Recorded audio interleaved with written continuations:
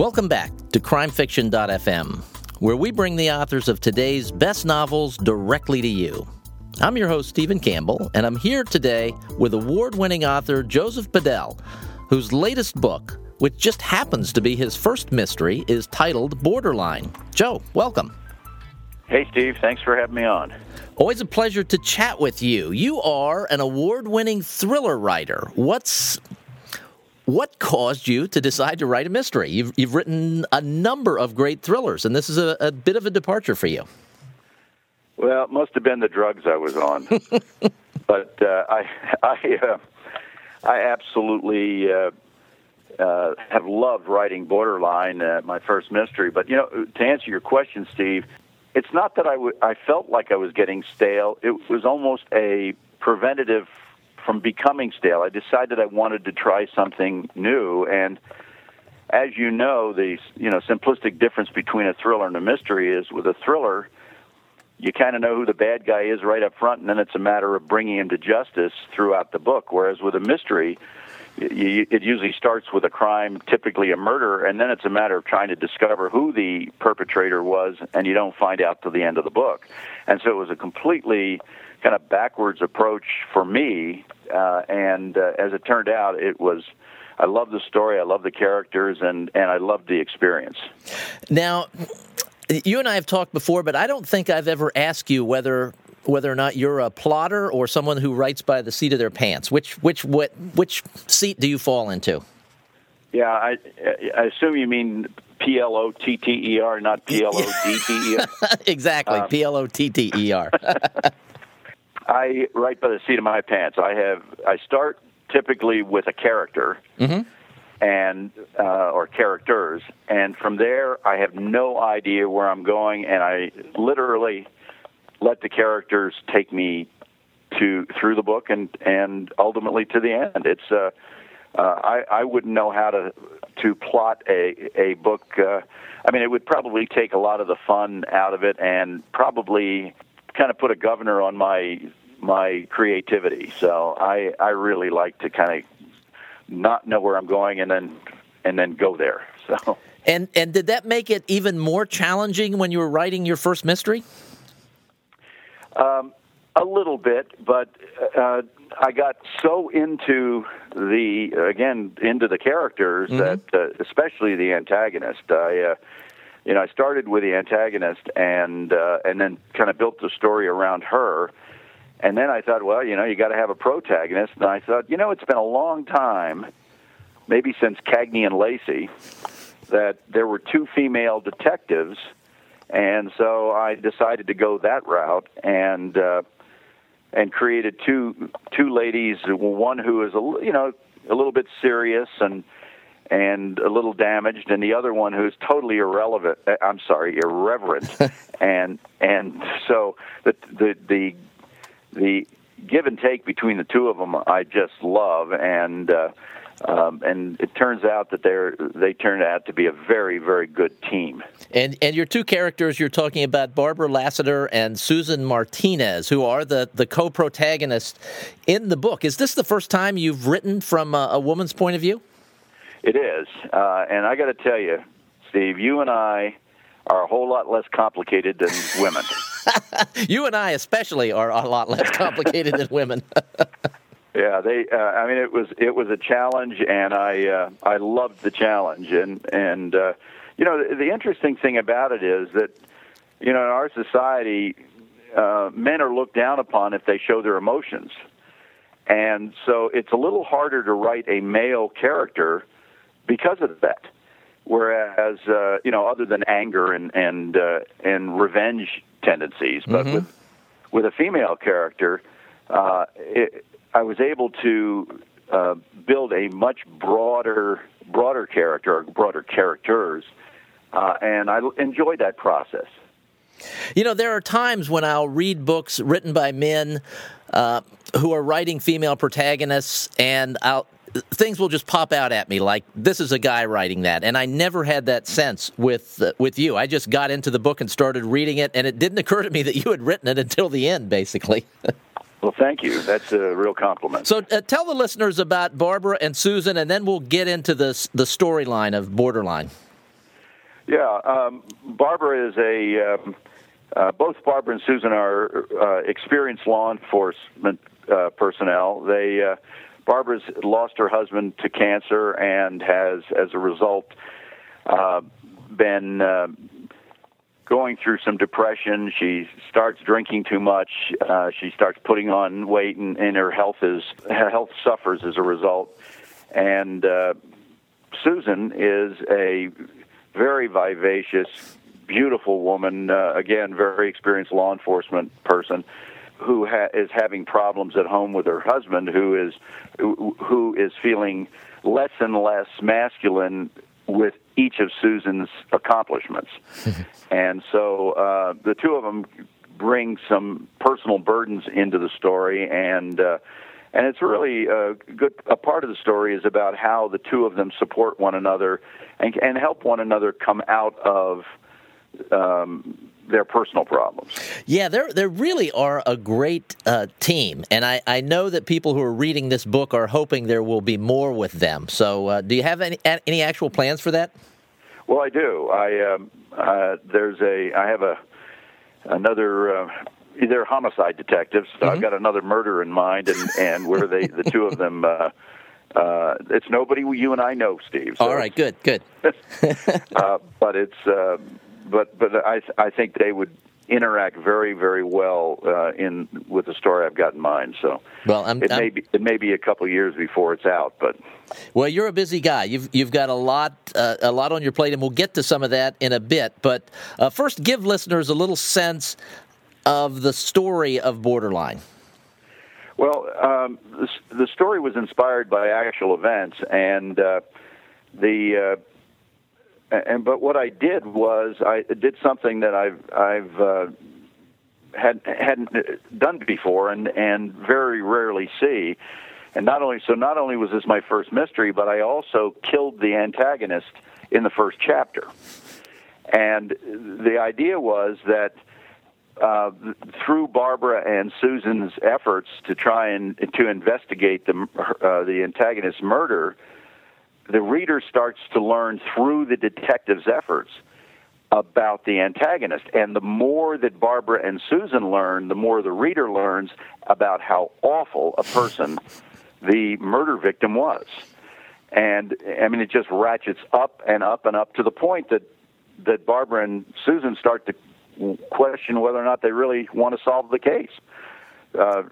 They keep interviewing people and in their investigation, and several of them say that whoever it was that killed the antagonist was a saint. So it's kind of an interesting mechanism for introducing an antagonist, and because of their very robust investigation, the antagonist is before the reader continuously.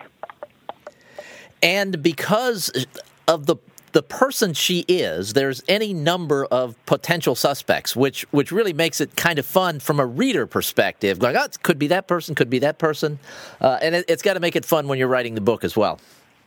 No question. And I think one of the things that I enjoyed the most about this is, in all my books, there's always, and I think in all good suspense novels, there's always some misdirection. The twists and turns that kind of engage the reader and give the reader additional enjoyment.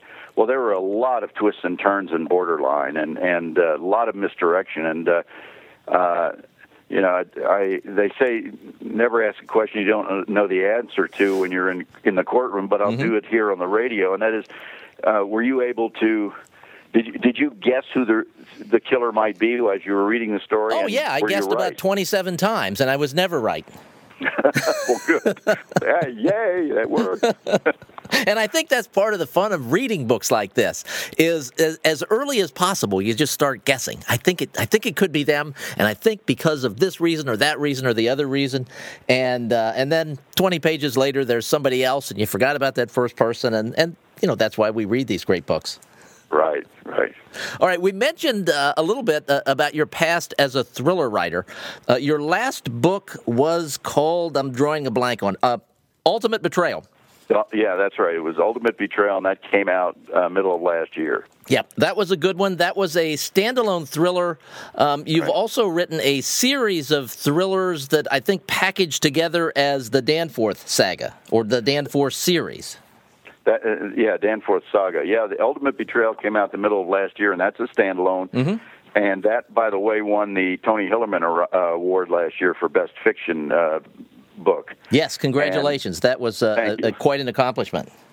Well, it was particularly gratifying because Tony was my first mentor in writing, and he was just an amazing gentleman and an amazing writer. But and then the Danforth Saga is so far a 4-book series, but the 5th book will be out in October, and that's called Death Ship.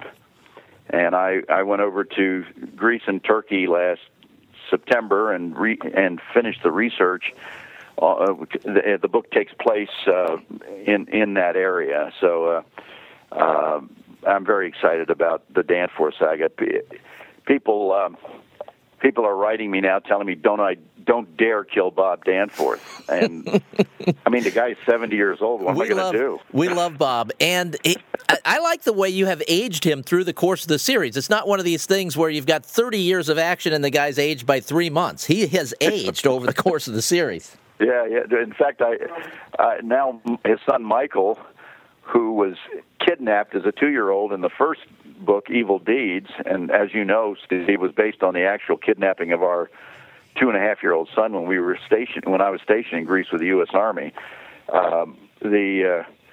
So now Michael's in his 40s, and he has a 15-year-old son, and I introduced the son in this book, Death Ship, and I think you'll find his character kind of interesting, and it's kind of a foreshadowing of him becoming a little bit more active in the series.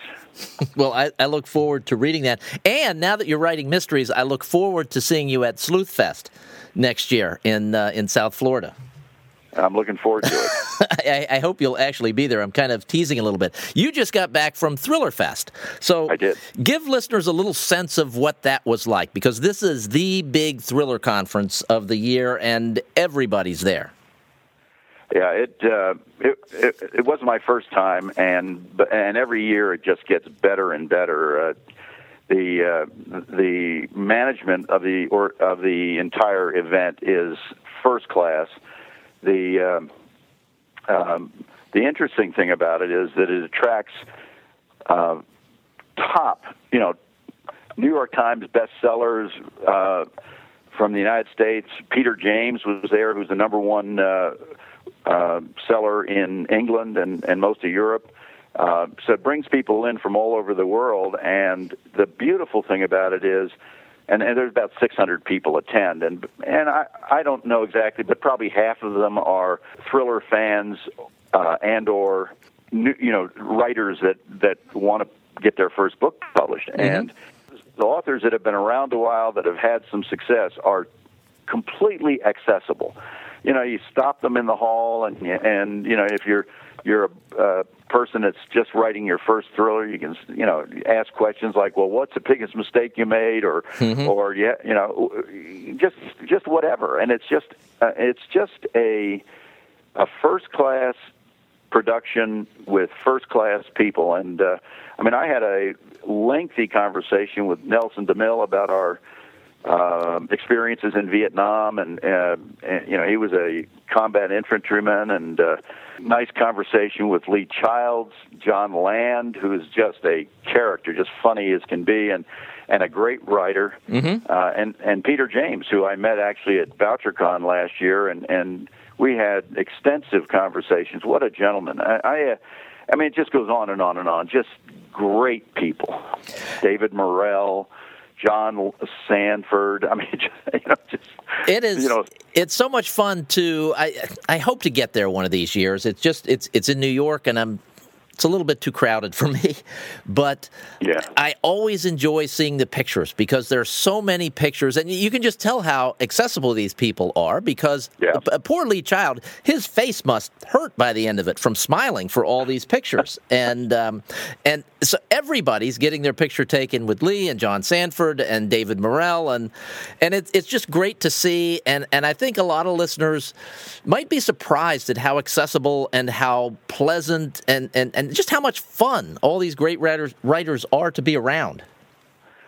Yeah, they really are, and you got to keep in mind too that they probably need Thriller Fest a whole lot less than somebody that's just starting out. Yet I think their attendance in Thriller Fest is a way of giving back to the writing community.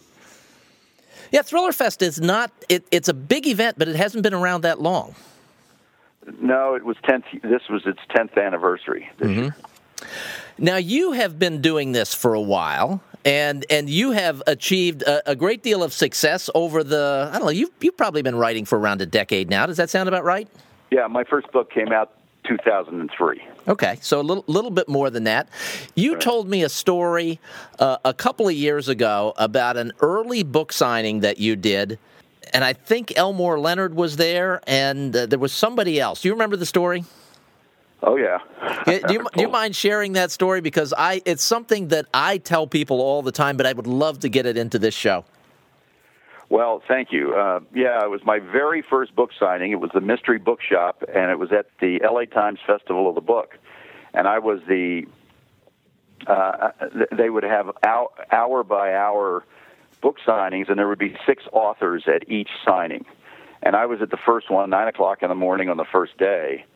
And there was a very successful author who will remain unnamed who didn't give me the time of day. I mean, he was downright rude, and Elmore Leonard must have been watching my interaction with this guy. You know, I was just trying to, I'm brand new.